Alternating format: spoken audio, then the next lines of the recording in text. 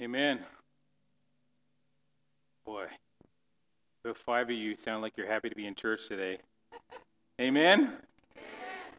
I got to tell you, I am firmly a believer in the late August lull, where people, when you come to church, it's just like, I feel like it's like, okay, I slept in maybe 3 or 4 days this week where I normally don't sleep in at all. And so, when you get too much sleep, that kind of fogginess you get in your brain, I feel that's the season we get into in the mid to late seasons of fall. So we got to fight that this morning, amen? God's presence is here. The Holy Spirit is here. And the lazy, hazy days of summer are still here, thank God. But we're happy to be in church, and we're grateful to be able to look in His Word together, amen? I just want to reiterate what Pastor Connie said. Next Gen youth camp is going on this week. Throughout the week, just pray for them, will you? Pray that God shows up in power, that people get their lives changed. You'll hear this morning how God changed my life at a youth camp. And it's exciting days. I believe that, when you camp, the reason camp is so powerful is because I believe that people go there. Sometimes when you come to church, there's people who show up for the first time, and I'm so excited. If you're one of those people, I'm so excited you're here. I hope this is not your last. But a lot of times people come to church and they don't know why they're here. They're looking for something. They're searching for something. And we love that, and we welcome you, and we trust that you will find what you're looking for this morning in the person of Jesus Christ. But when you go to camp, a lot of times everybody goes for one reason. They know why they're there. They're going to focus. They're going to make it about Jesus. They go plan to be there, to focus on God. They go with one thing in mind. And people wonder why things happen in camp, because purpose and single-mindedness, when people agree together, great things happen. Amen? So I'm just believing for Next Gen Camp this week, believing that God's going to do amazing things.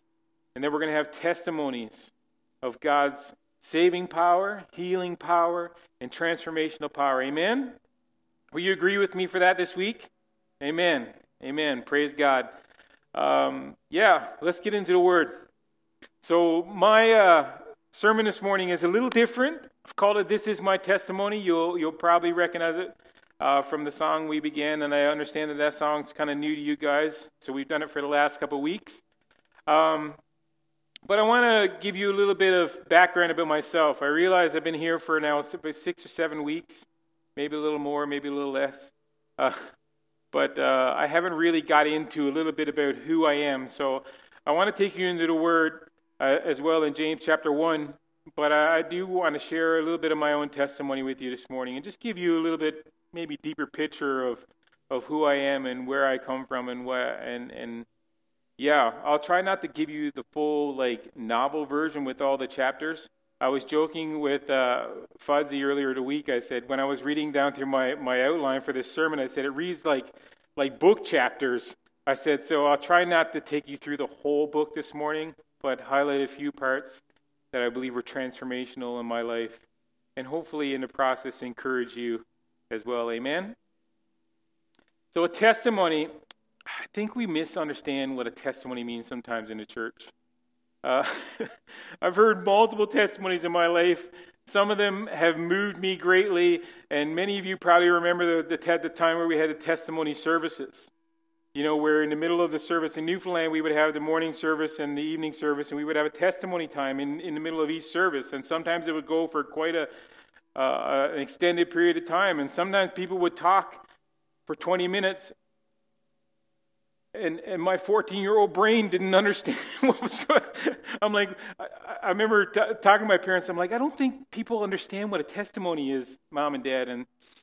But yet there were so many that encouraged me. People who told of how God miraculously healed them, how the transformational power of God came in their life when Jesus entered their heart. And those stories stick with me. And so testimony, just to be clear, I believe testimony is evidence or proof provided by the existence or appearance of something. So my hope is that the something is me today, that I am the testimony of my life. I am the testimony of Jesus Christ's saving power and Holy Spirit direction in my life. My existence, my appearance, who I am today is my testimony. My prayer is that my life is evidence of God's love and faithfulness towards me. In Christian circles, it can also refer, sometimes say my testimony, we're talking about the actual day that Jesus saved us. And we all have a testimony. And if you don't today, I hope yours begins today. Amen? Who am I today as a result of the creative and redemptive power of Jesus Christ? Much of my life and story revolves around the call that God has placed on my life, the call that I did not at first willingly answer. And sometimes we face trials and tests in life because life brings trials and tests. I mean, this is just the way it is. We know that life is not easy, but Scripture suggests on times that God brings or allows tests and trials to come in order to develop in us God-given strength, character, and resolve. And the comfort from this is understanding that God does everything with a purpose. He is single-minded in focus. When it comes to his children, he is single-minded in focus. He is focused on our restoring the relationship that was broken in the Garden of Eden. He is focused on restoring that relationship. And the big work of that was done on the cross. And everything that we enjoy today is because of the work that was done on the cross. We can be saved today. We can worship and we can sense his presence as we did today as we worship because of what was done on the cross. And we began to understand salvation because of the justifying power of the cross. And today we live out that salvation and work it out in our lives through sanctification. And one day, praise God, we're going to be glorified. Amen? To be single-minded in society today is not exactly in vogue. It's not something that people would really focus on. Open-mindedness and acceptance of everyone's ideologies, no matter the validity of the ideologies, is the prevailing peer pressure of our day. It is the prevailing pressure that rests upon all our shoulders today is to be so open-minded that you don't disagree with anybody. To act like there is no absolute truth and that everything is true for whoever it is true for. And I believe that this is a lie that the enemy is trying to plant in our hearts to point us away from the one truth. Who said that I am the way, the truth, and the life.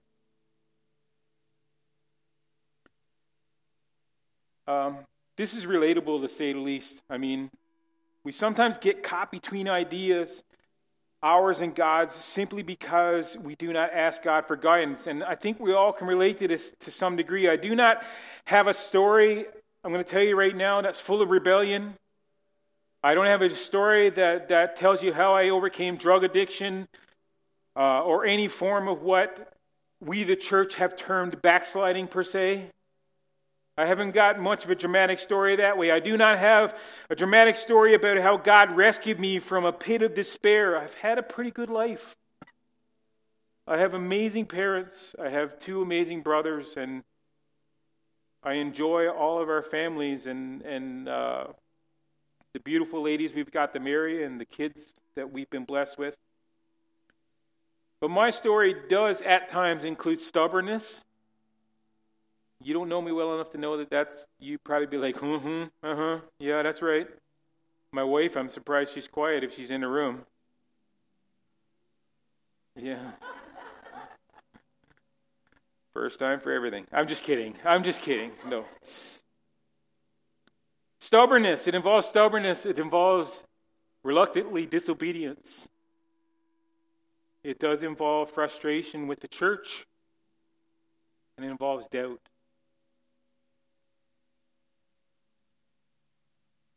James 1:2-8 is a passage that I've gone back to many times over the years. And it says this, and there's some hard truth in this.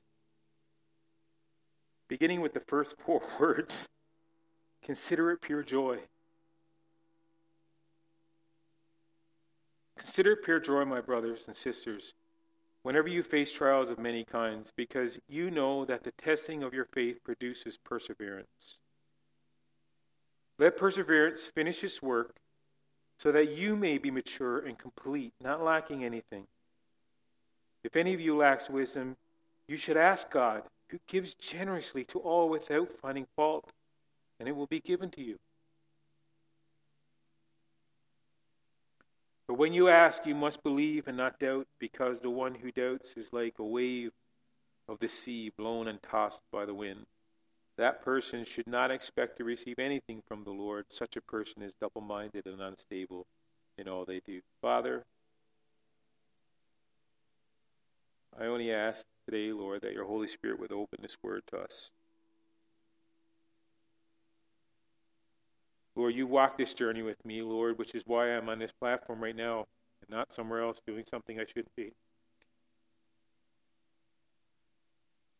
So, Holy Spirit, again, be the primary communicator in this room. We open ourselves to what you would have us to hear, you would have us to learn this morning, oh God. So just be with us. Give me clarity of thought and speech, Lord Jesus, in your precious name. Amen. So you're probably learning by now I'm a bit of an emotional dude. I cry a little bit. And people ask me, wow, you're really emotional. I says, yeah, it's funny. It's not with everything. I've watched crazy movies that I probably should have bawled my eyes through, but for some reason I can separate reality from non-reality very quickly. I've been moved by some true stories, but not really much on the screen have ever made me cry. Not much in life makes me cry, but Jesus makes me cry.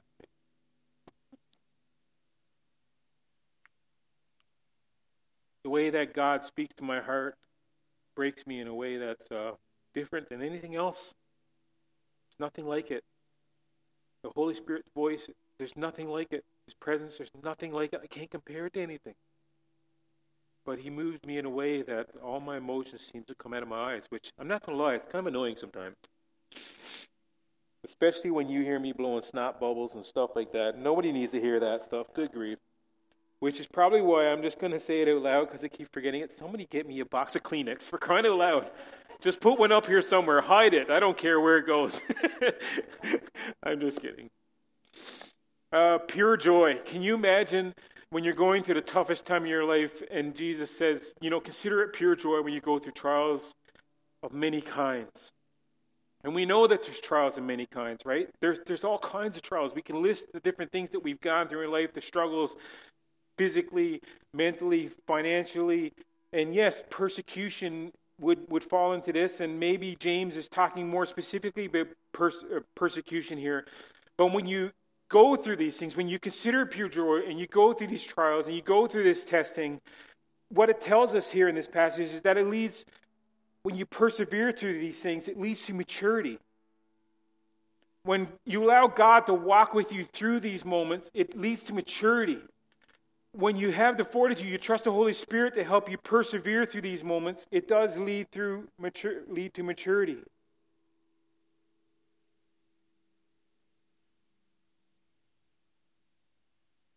And the one that gets me all the time, because then it puts it all back on myself, it says, but when you ask, you must believe and not doubt, because the one who doubts, like a wave in the sea. But even before that, it says, if any of you lacks wisdom, you should ask. And I think back over my life, how many times have I been in that moment, and my first inclination wasn't to ask for wisdom, when he tells me in his scripture that he gives it generously. And then as a Newfoundlander, to talk about doubts as the waves of the sea blown and tossed in the wind, that hits home. I've been out on the sea in boats before, and I felt the wind toss me when a motor was pushing one way and the wind would toss us another way. I know what that means. And it talks about the dangerous life that is led when someone decides to be double-minded, to be caught between decisions, to be caught in a place where you cannot decide what you're doing. So Jesus called me and spoke to my heart for the first time when I was very young, probably my son's age, which is pretty pivotal to me right now. I've been realizing that a lot lately. When I was about 8 years old, It's the first time I felt God's call in my life. And there was experiences that happened around those times that I don't even remember. I remember one time we were coming home in a car. I believe, I'm not 100% sure, and my mom and dad would correct me if I was wrong, but I believe it was after we saw at this person's house, and we saw this amazing miracle. And we're driving home, and Mom said that I was in the back seat, and all of a sudden I just started to screech and cry like I was afraid of something. And she turned around, she spoke the name of Jesus, and she said I was quiet. And I don't remember that moment, but it sticks with me because I believe that may have been the first time really in my life that I thought, my goodness, I need his presence. I feel God's calling, but at 8 years old, what do I don't even know if I want cheese whiz on my toast at 8 years old. You know, you're just figuring it out, but my earliest recollection of God speaking to my heart was a long time ago. I'm going to fast forward ahead to when I was 16 because you don't want a year-by-year description of my life, trust me. And let's go right into youth camp. In Newfoundland, you know, Pentecostal theology was up front and center. It was taught from the day I was born, and I appreciate this teaching so much that the baptism of the Holy Spirit is for everybody, and it's something you need in your life. And at times, I almost felt so much pressure as a teenager to get baptized in the Holy Spirit. It almost made me feel like I was less than. And nobody did that to make me feel that way, but it was just part of the culture. And nobody would say that it was ever taught to me that way because they want to make people feel like that if you're not baptized in the Holy Spirit, you're not as good as those who are baptized in the Holy Spirit, because that's a lie. That's not the truth.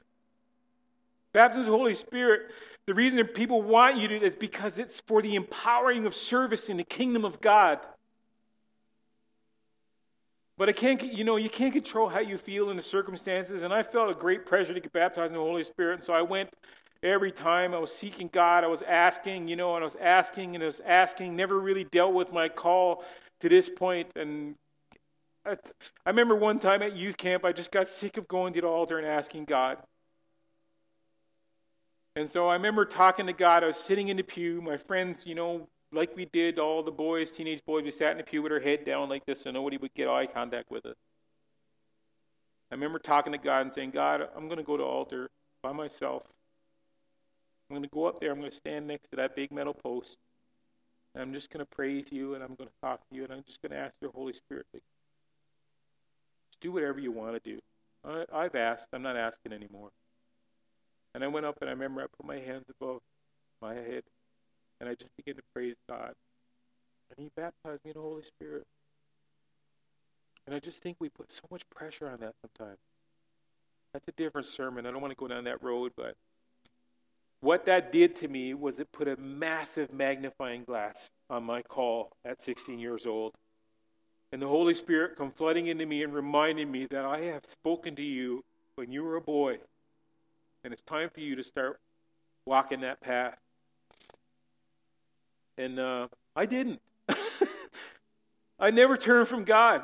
I was all about God. I was all about the Holy Spirit. I wanted the Holy Spirit in my life, but I belligerently said no. And I was determined because I had some doubts in my mind that I needed to work through, and I was so determined. And so I put my energy towards not becoming a pastor for those next few years. I remember almost as soon as I got back to school that fall, we get into that time where they start talking about what you're going to do for university. And I remember going to our guidance counselor, and I said, I remember as a kid, wanting to be a marine biologist. Let's look into that.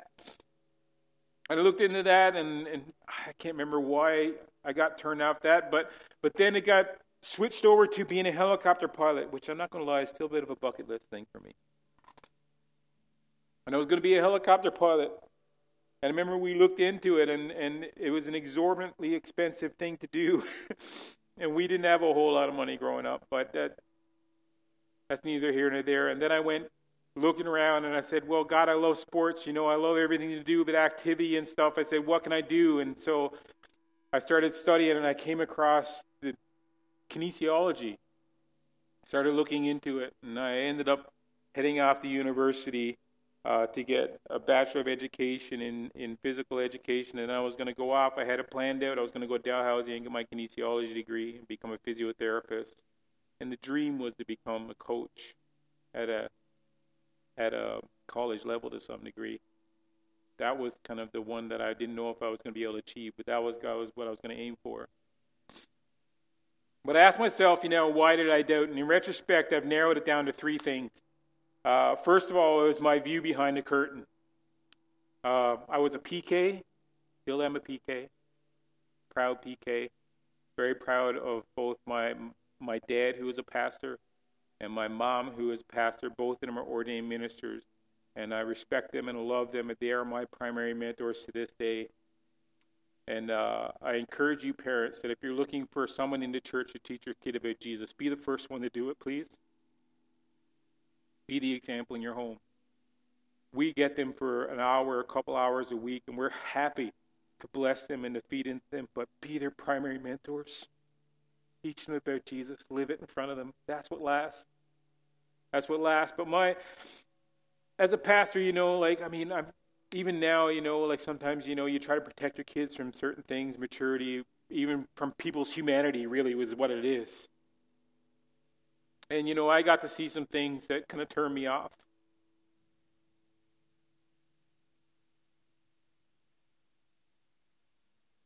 The ways that people have treated my parents, Christian.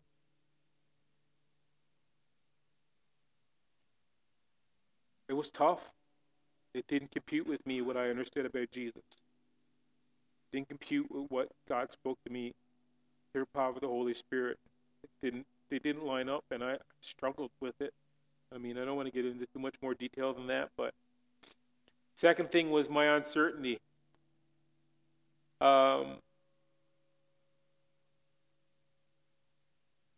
Would I be becoming a pastor because it's what I know, or because it's what my dad and mom were, or is it truly because I am called?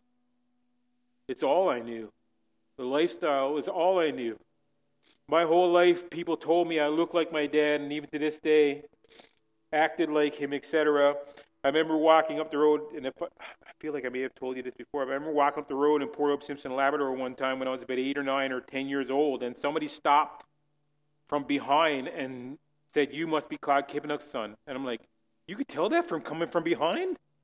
I was kind of shocked by that, but apparently I look a lot like my dad. I don't know how I walk like him, seeing my dad had an arthritic hip and walked with a very significant limp, but maybe I told him, I said, I adopted your strut. But my whole life, people told me I looked like my dad, I acted like him. It was almost like a writing was on the wall. I've even watched myself, since we've been recording ourselves on video, do things. I watched myself one time put my hands on my chest like this when I was preaching. I'm like, oh my goodness, it's my dad.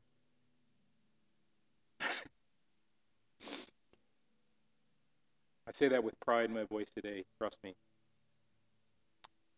But it was almost like the writing was on the wall. It's like everything was funneling me towards it. And I was just like, that can't be good enough. It has to be my own personal thing. So I had uncertainty from that. And then I had my insecurities, feelings of inadequacies. Because I ran from God in my pivotal years, 16, 17, I didn't preach. I didn't teach. I avoided anything that looked like ministry because I had determined in my mind I'm not doing this. And so I had these insecurities. I didn't have the talents I thought necessary. I was frightened to death to speak publicly. I remember in grade 9, the first time I spoke in front of a class was because I had to, because if I didn't, I'd fail. And I did the bare minimum. I got 66% on my speech that I presented. And it was, I'm glad that wasn't recorded. Whew! But I was scared to death. I got up there, I looked down, and I read, and I got out of there. I'm like, I did what I had to do to get a passing grade, and don't ever make me do that again. But my path to doubt led me to university. I ended up at Memorial University in Newfoundland, and the year that reshaped my life. The only way I can describe that. So much about that year fit my lifestyle and wants. I found friends who were Christians who were in a basketball league and a whole bunch of guys that I had played. And I played basketball all through high school, so I went to provincials and different things. We had a great team and went to multiple tournaments. And I found these guys in university that I had played against and got to know them. And so I got invited to basketball league, so I had that going. The whole athletic end of becoming a phys ed teacher, I was working out 3 times a week, and I was in a swim class, and I had to train to run a mile in a certain amount of time, and it all just fit what I felt like socially and physically I wanted to be and who I thought I should be. And I was living with my brother, which made the transition socially even better, easier, and the whole social life thing was fun, and it was just first few months really I felt pretty incredible. And I was just like, told you, God. I got this thing figured out. Now, if you could just bless me in this direction, I'd be very happy. That year, I was determined to maintain my faith, although I was running from God. Again, I never rebelled from God. I love the Spirit's presence. I do to this day. But I did rebel against His plan, and I did disobey His call. And still, somehow, my relationship with Him grew deeper. And the magnifying glass that was put on my call when I was baptized in the Holy Spirit at 16, was still there, magnifying His plan and consequently magnifying my rebellion. I had a long walk to Munn. We lived at Crosby Street in Newfoundland, St. John's, Newfoundland. Not that you're ever going to know where that is, but go look it up. It's fun. Go to Newfoundland. It's worth it. 25-minute walk one way. Sometimes I did it 3 or 4 times a day. And on that trip, I passed, 2 to 4 churches every day. I was walking by them, and it seemed like time slowed by as I walked by them. 2, 3, 4 times a day, God, there's these reminders. Sitting there as God slowly began to help me overcome my doubts.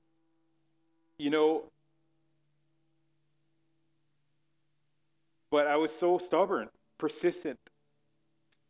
There were weeks when I would go to evening service at Elam Pentecostal Church by myself. Whether anybody else would go or not, I was there. And I actually kind of liked it when I went by myself. My brother was faithful, still is a faithful attender at church, my older brother who I was in school with. And he's a board member now and loves Jesus. His family loves Jesus. So grateful for that. But I used to like it when I got to go to church by myself because I began to work things out. And again, just like I did at 16, I used to just go and just praise God. But isn't it funny how when you just praise God, He reminds you of where you should be and what you should be doing? I wasn't asking for wisdom. Should have been. I was just praising God because I was like, God, I know, you're going to bless this direction eventually. I'm going to feel comfortable in this direction eventually. So I'm just going to push into you until you do. And, oh gosh, I never did. Sitting there as God slowly began to help me overcome my doubts, bringing me back to this single-minded focus. I developed a great affection for the person of the Holy Spirit at this time. My relationship with God grew so much.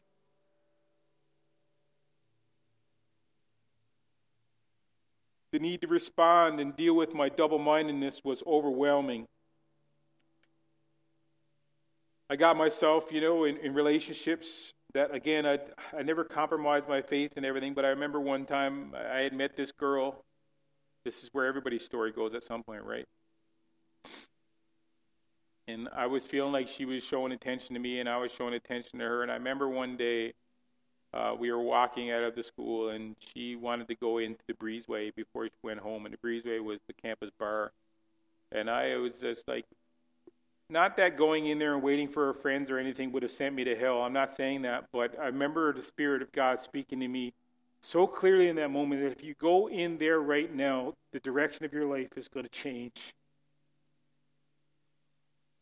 And it's a pivotal memory in my mind, even as I'm standing here. And so I walked away and kind of damaged that relationship a little bit. But then I get to what I call the conversation part 1. I'm lying in bed one night. My brother and I were up studying for exams. We're getting towards the end of the semester, and because we were in an apartment, we had to share the costs. Our friend had one room, and my brother, like we did most of our life, shared a room. And so we're there lying in bed at 2 a.m. after studying. We both got to get up for an exam the next day. And I began to talk to Walt about God and about, ministry and what it would be like. And I remember him at some point saying, well, if you're going to go into ministry, you got to be called. And before he got the words out, I remember yelling at him, I am called. And I'm like, oh, man. I said it out loud. Stupid accountability. I remember, and then my brother just very simply said, you need to talk to Mom and Dad. And I was like, yeah, I have to talk to Mom and Dad. And I'm going to tell you, I laid in that bed, I didn't sleep very much that night because fear. Oh, am I going to do this? Am I really going to do this?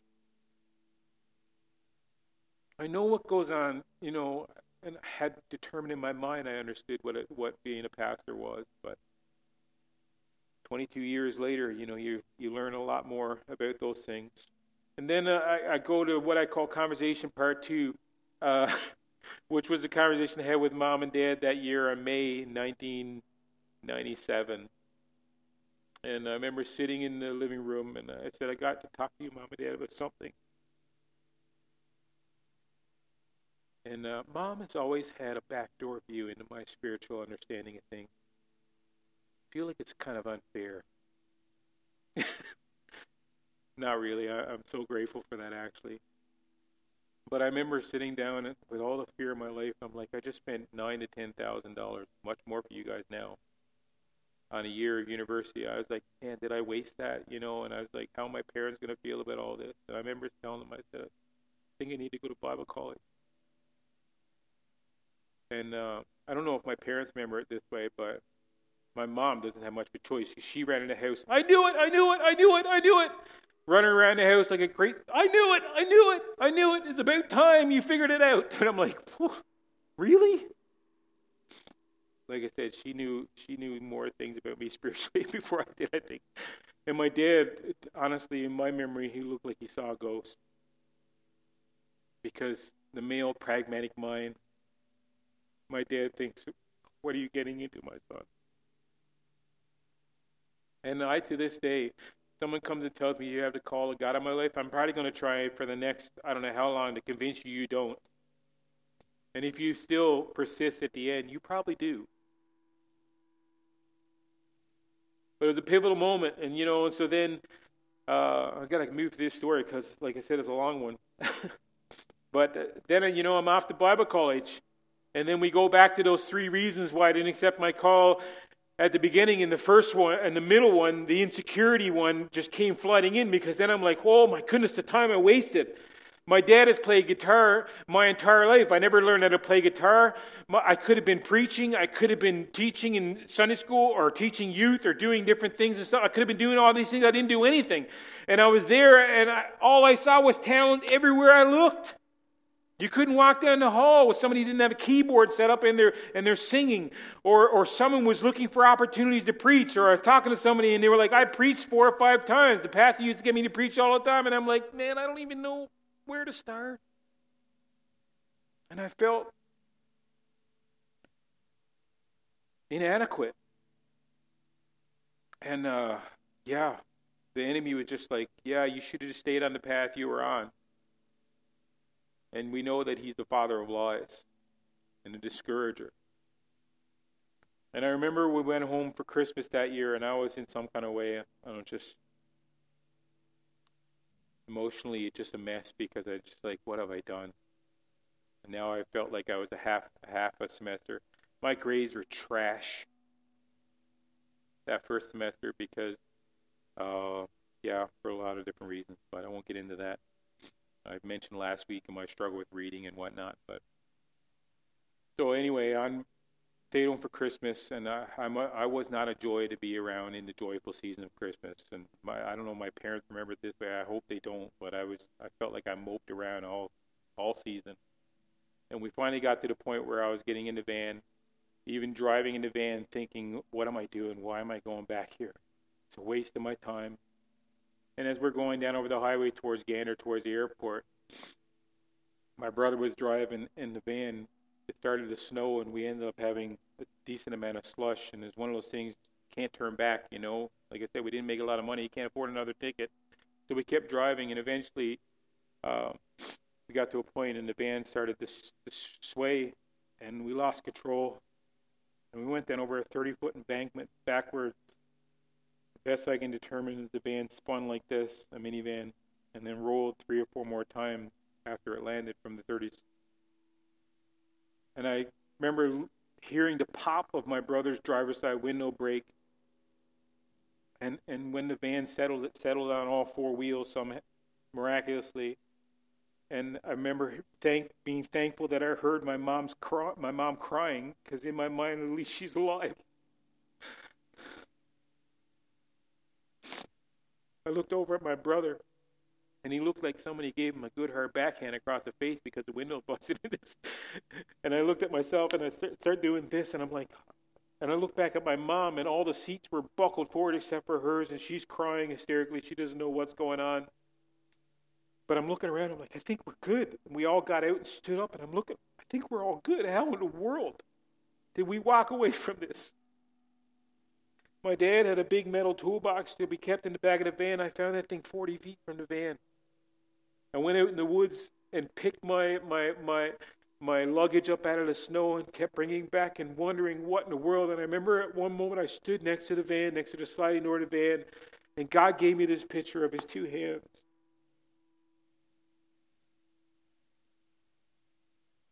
And the words came to my heart. He says, now imagine if I can keep you safe through that. What can I do with an everyday life of a pastor? And some people are thinking, well, you think God kicked you off the road? No, I don't necessarily think that. But I'm standing here today to tell you that if he did, I'm okay with it. Because it was a wake-up call. God reminded me that he had me. The next pivotal thing, I went back to college and I began to get my grades up. I buckled down and said, I'm going to do this. And then somehow I met this crazy girl. My earliest memories of her was sitting in the front seat at chapel. This bright green dress that I think used to be her mother's when she was a teenager. Bright white tights. These black Wicked Witch of the East kind of looking slippers. You know, the red, ruby red, but they were black. And I remember thinking, who in the world is that ping pong ball up there dancing and jumping and worshiping? And I didn't even know her at that point. But she ended up on a worship team with my friend Andrew Jones, who became one of my dearest friends in life. And kind of met, and our people group started hanging out. And, the whole story about flirting. I say that she flirted with me. She says I flirted with her. I'm right. Started playing ping pong ball together and started watching. And, had a conversation. Things happened. And God landed me with the right person. And was pivotal in dealing with my insecurities. To this day, she still has a way of reminding me of what I can do and what I am good at, rather than letting me focus on what I can't.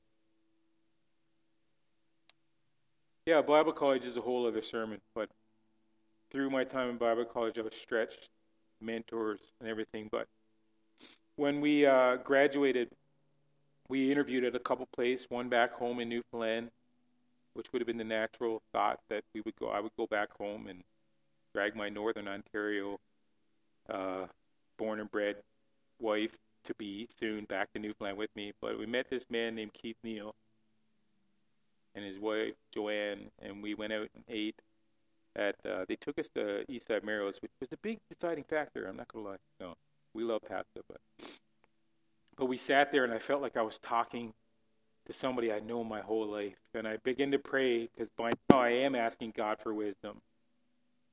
And I asked him for a mentor, and I looked at this man, and I was like, oh, this is the guy. I said, but everything about the other position would have been, I'm like, it would have been everything I thought that I would have went. I would have been, a youth pastor in a pretty decent-sized church where I would have been living. I would have been very familiar with. Would have been every reason in the world to go there professionally, per se, but I looked at this man and realized that this is who God has placed in my life, and I got to follow this path. And so we went to a little town called Glencoe and got to work with Keith Neal, and he became a pivotal person in my life, and also amazingly pivotal in my wife in helping her step into the realization of her call and accepting it.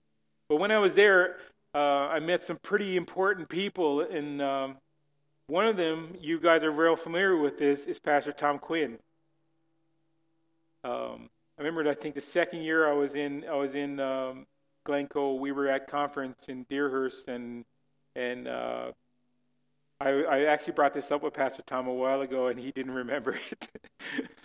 But Pastor Keith introduced me to Tom, and I remember he had this kind of Hawaiian-looking shirt on, and he just stopped. We were walking across the parking lot to go into the venue, and he just stopped. He looked at me. He says, "You're going to be a pastor up north one of these days. The lead pastor." He says, "You got it in you." And I'm like, "Whoa, wait, whoa, hold on a second.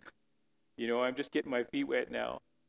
And it was a couple years later. We had actually gone through a pastoral transition. I was working with another pastor now, and it began to.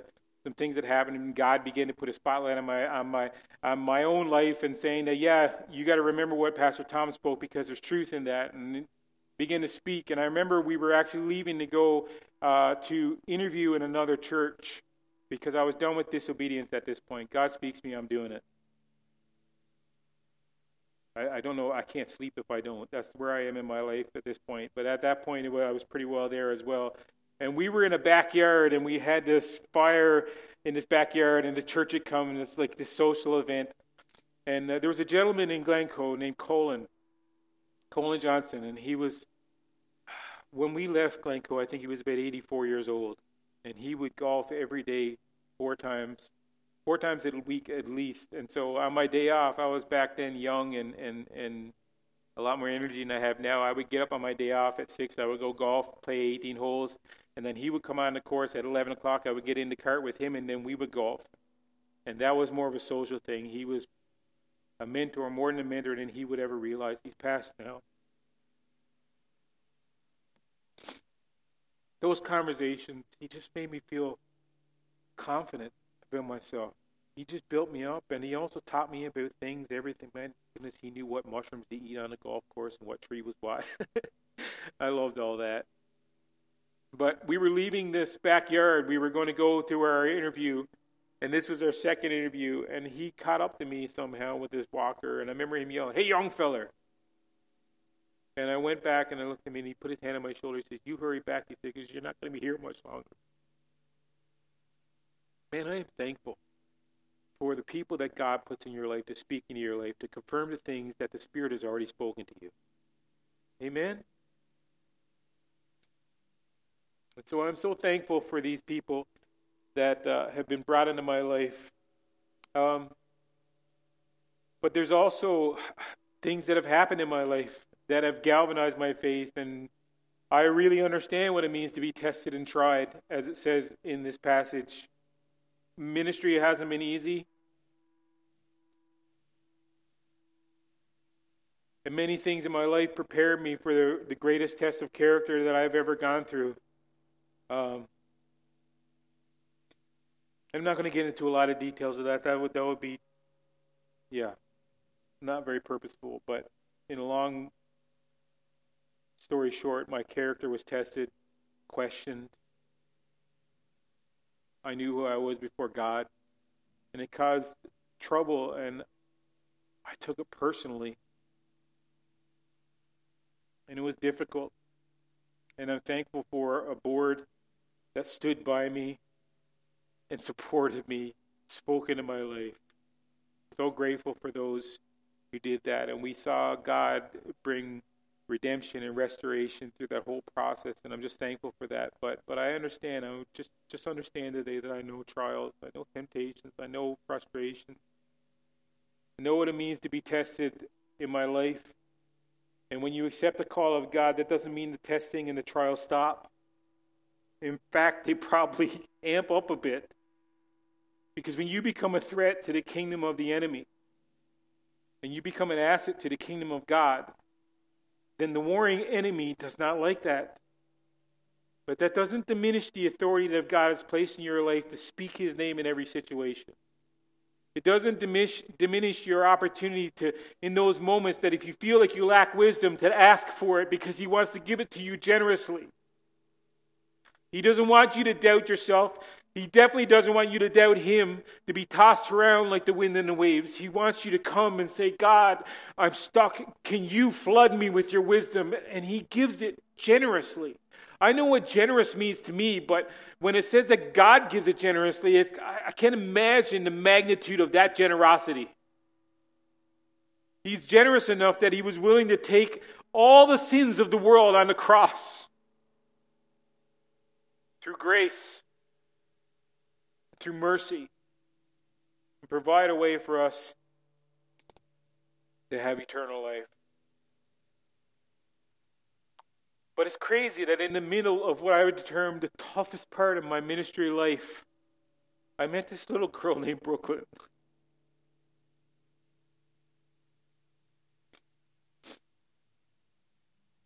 Yeah, that's my daughter.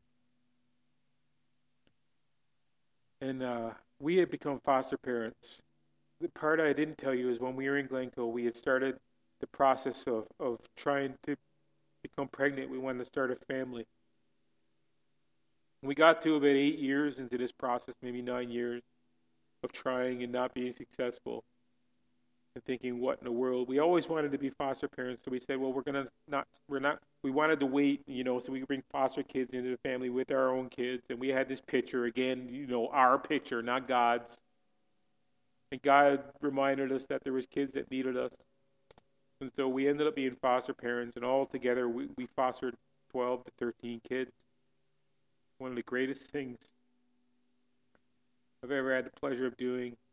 I get to see pictures online of the little guy, Skylar, was the first kid we brought into our home. And I remember watching him come from like emotionless, kind of like a little guy who seemed to have no personality to a little boy who was grunting and laughing. It was transformational. In fact, this crazy thing, fostering, when they were interviewing us, they said, how would you feel if you had a baby, a brand new baby in your life for 6 months, and then we said, well, we got to bring him back to the family. And I said, well, how does over my dead body sound? 6 months, you can get committed pretty quick.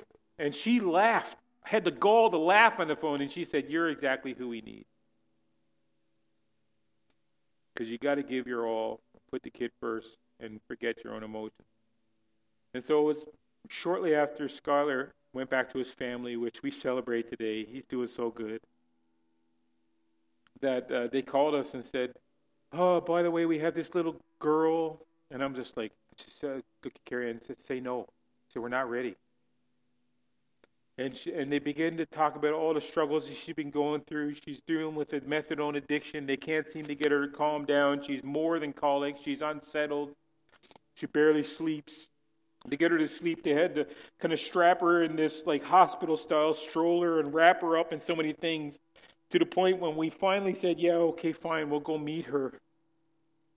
We walked in and she was strapped up like this, and she was kind of like, you've seen her, she's very white. And she was kind of pink-colored because she was so stressed out. And they met us at the door. Be careful with the door, be quiet, don't wake her up.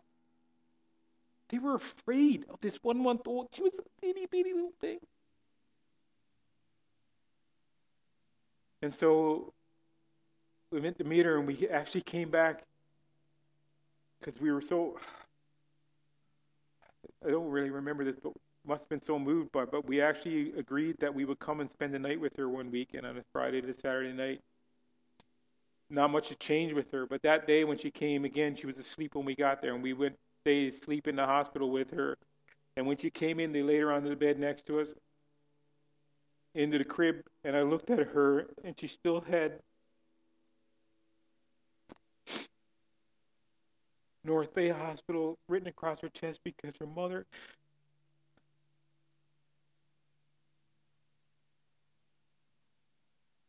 got upset and took all her clothes.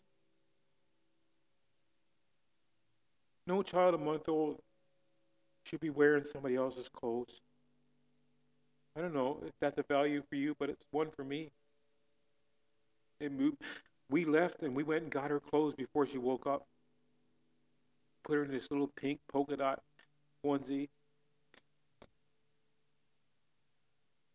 We laid our hands on her. We prayed for the peace that passes all understanding to come into her life. And she woke up. Not a peep. Not a cry. The doctor, the nurses came in. Oh, God bless you. An hour later. I just meant generally, but right now is good. Whew. And they came in and they were like, what's going on here? What's going on? How in the world? What did you do? And we prayed. And we looked at each other and said, it's the peace that passes all understanding. And it was kind of a confirmation that we're in the right place at the right time. We didn't know what we were doing, but in hindsight, I look back, and even that day, I realized I was looking at my daughter. And we went through we had her in our life. Oh my gosh, squeaky little voice. This tiny little itty-bitty firecracker of still is. I love her to pieces. And we got to around 2.5 years when the Crown Wardship was granted, and then we began the process of being able to adopt her. And I remember the day we adopted her, March the 21st, my whole family made the trip up. So meaningful for me that they were all there. And Carrie Ann's family made the trip down as they celebrated and invited this little girl into our family permanently that nobody could take away anymore. To this day, she has this big, actually, she chose one this big, but then when she saw the big one like this, she looked at it and said, I want that one. Because you walk into the room where the judge goes through the adoption process and there's stuffed animals everywhere, and she was just like, and then she found out that she gets to pick one, and so she picked one right away and then realized there was a bigger one. And so she got this massive stuffed animal. I should have got some pictures for you. I apologize. This big bear, who she named Mr. Rogers after Judge Rogers, who presided the day, and told us how he was adopted. God has this amazing plan for not just me and Carrie Ann and us, like in my life, but for every one of us. I mean, if you don't take anything from this, I'm not even done the part that I hopefully is one of those kind of wow moments for you, but he has a plan. And I'm going to tell you, we languished for 10 years trying to have a child, questioning God, saying, why? Like, there's, and I'm reluctant to say that, but as a pastor, you see a lot of people who are having children, and you're like, why? And I'm almost embarrassed to say it. I say, why would you let that person? They're leaving the kids. There's kids in foster care everywhere. There's why them and not me? And not us? And all that faded away when that little girl came into our life. And the crazy thing about it is the adoption was finalized in March the 21st. And later that year, late July, early August, we found out we were pregnant with Oliver. And wouldn't you know that my blonde-haired, blue-eyed little girl, if you haven't noticed, this used to be brown.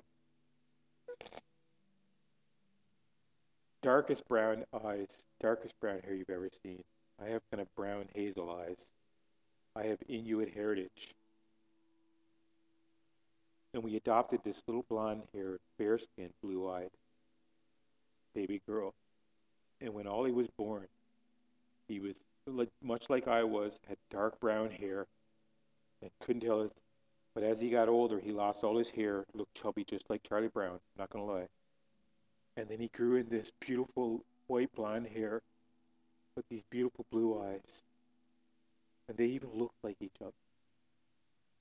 And people were like, oh, I would never have known that she was adopted if you didn't say it. They look the same. And I'm like, yeah, God's got it figured out.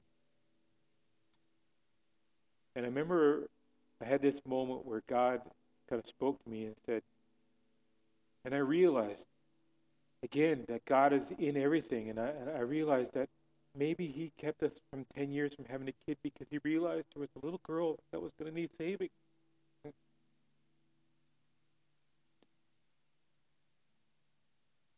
I wouldn't dare change 1 second of my life because of that.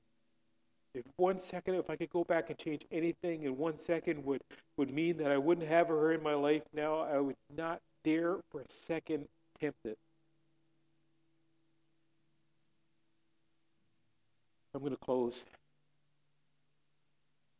There's a lot, obviously, in this that maybe you'll hear more about it as time goes on. But let me talk about the results so far. I would be remiss, actually, if I didn't mention the pivotal role that Pastor Blake Davidson has played in my life as well. I before we came here, I worked as an associate pastor for Blake Davidson, but he walked us with us and got to celebrate this whole adoption story with us. We were able to give our testimony at a camp when he was regional director. He's brought us into lead worship at camp and just been available and one of my best friends, to be honest. And he was the right mentor, number 2. Keith Neal would be my first one. And Blake Davidson. I just want to acknowledge his role in my life. But the results so far, number 1, I got to say, is joy regardless. Consider it pure joy. It's not so hard for me to say today than it was back then. Because when you go through the trials and you go through the tests and you persevere and you realize that God is there and He helps you to stand and He helps you to solidify your faith and He helps you to walk with Him and He helps you to be present and realize that He's in every single detail of your life. You can consider it pure joy when you face trials and realize that maybe, even maybe, you're being tested today because the enemy considers you a threat to his kingdom. Maybe all this is the enemy trying to derail me because he knew that one day I was going to be at Warden Full Gospel Assembly and he was going to see the biggest revival that Toronto has ever seen. Whew. Not because of me. I don't know. I believe that. Do you? I still believe in revival. Revival to me is people coming to know Jesus. I believe in that. Man, if I didn't believe in that, I wouldn't be up here right now. I'm still living out the story. There's still things that I'm like, oh, God, I don't know why you're doing this, or why you won't let me do this, or why this, that, and whatever other thing. But then, I sit back and again, I consider it pure joy. Because God's got a plan. And He's aware of the details. Secondly, I have this revelation of wisdom. I found that when you do ask for wisdom with focus and determination towards the will of God, He pours it out. It does not come in little drips. He'll douse you in His wisdom. If you make yourself acquainted with His will, if you understand where His will is spoken about in Scripture and how it says that, even the phrase from the Lord's Prayer, Thy kingdom come on earth as it is in heaven. God has plans for you eternally. And so I don't know what circumstance you might be in today, but if you lack wisdom, if you lack direction, if you feel like the pull is pulling you away from what you know God is calling, ask Him, will you? Jesus, I need your wisdom. Holy Spirit, come, speak to me. Make your voice so distinct to me that I don't confuse it with anybody else's. And thirdly, he's reminded me of how important it is to be single-minded with that purpose in my life. Focus. And how important it is to have faith, which equals confidence. The opposite of a double-minded and unstable person is a single-minded and faithless person. Faithful person, pardon me. The opposite to a double-minded and unstable person is a single-minded, faithful, confident person. And I think sometimes people get that confidence mixed up, and sometimes in our position, sometimes if you're not careful, you can shift into arrogance.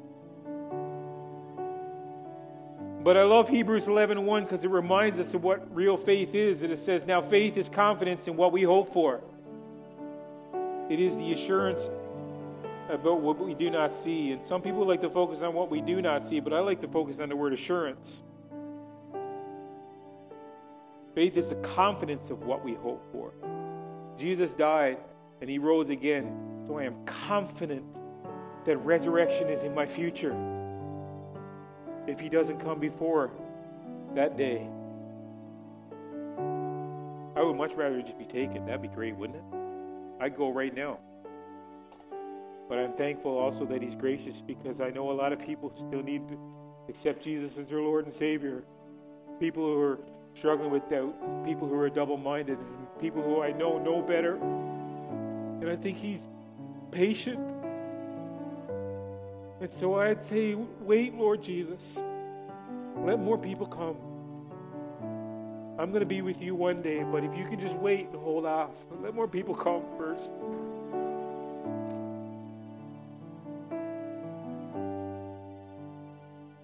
My hope is that I continue to become the evidence or the proof provided by the existence or the appearance of something.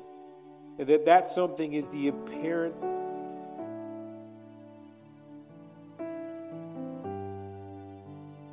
presence of God in my life. A reflection of who he is and a realization of who he's called me to be. My hope, again I repeat, is that I continue to become the evidence or the proof provided by the existence or the appearance of Jesus Christ reflected in my life. And that's my hope for this church. Amen. Father, in the name of Jesus, Lord, if I was to talk about your faithfulness in my life in an exhaustive manner, Lord, we'd be here till next week, and probably still wouldn't be done. I love the phrase in John, at the end of John, where it says, and he did many other things that are not recorded in these books, Lord Jesus. The testimony we have for you when you're on this earth is incomplete. There's so much more that you did, and I'm so excited to get to heaven and find out all those things and celebrate those things and meet the people that you touched, you transformed. And so, Lord, I pray today, oh God, that above all, that people would be encouraged to consider it pure joy when they are tested in the trials that they may go through. Father, that they'd be courageous enough to ask for wisdom and to ask again and to ask again and to be persistent and to come to you and say, Jesus, lead and direct me and guide me, Lord. You said you would give it generously, Lord. Give it. Pour it out upon us, Lord Jesus. We thank you, Lord, for that truth. Lord, I thank you, Lord, for the ability to be faithfully confident in you, not in myself, and that I would be single-mindedly focused, Lord Jesus. Remind us today that we can be focused on who you have planned for us to be, and that even when we don't understand all the details, that we would walk confidently in the path you have for us, Lord Jesus. Thank you today, oh God, that at one point you did get a hold of me and I did accept this call of God in my life.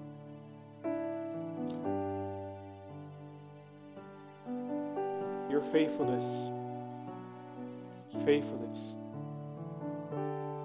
so amazing. Thank you, Jesus. Father, we're going to close this service by worshiping you and just singing about your great love, Lord Jesus. So be glorified in our midst today. Be glorified in our lives lived for you this week. Jesus' name we pray. Amen. Thank you, Jesus. Let's just worship Him together before we leave.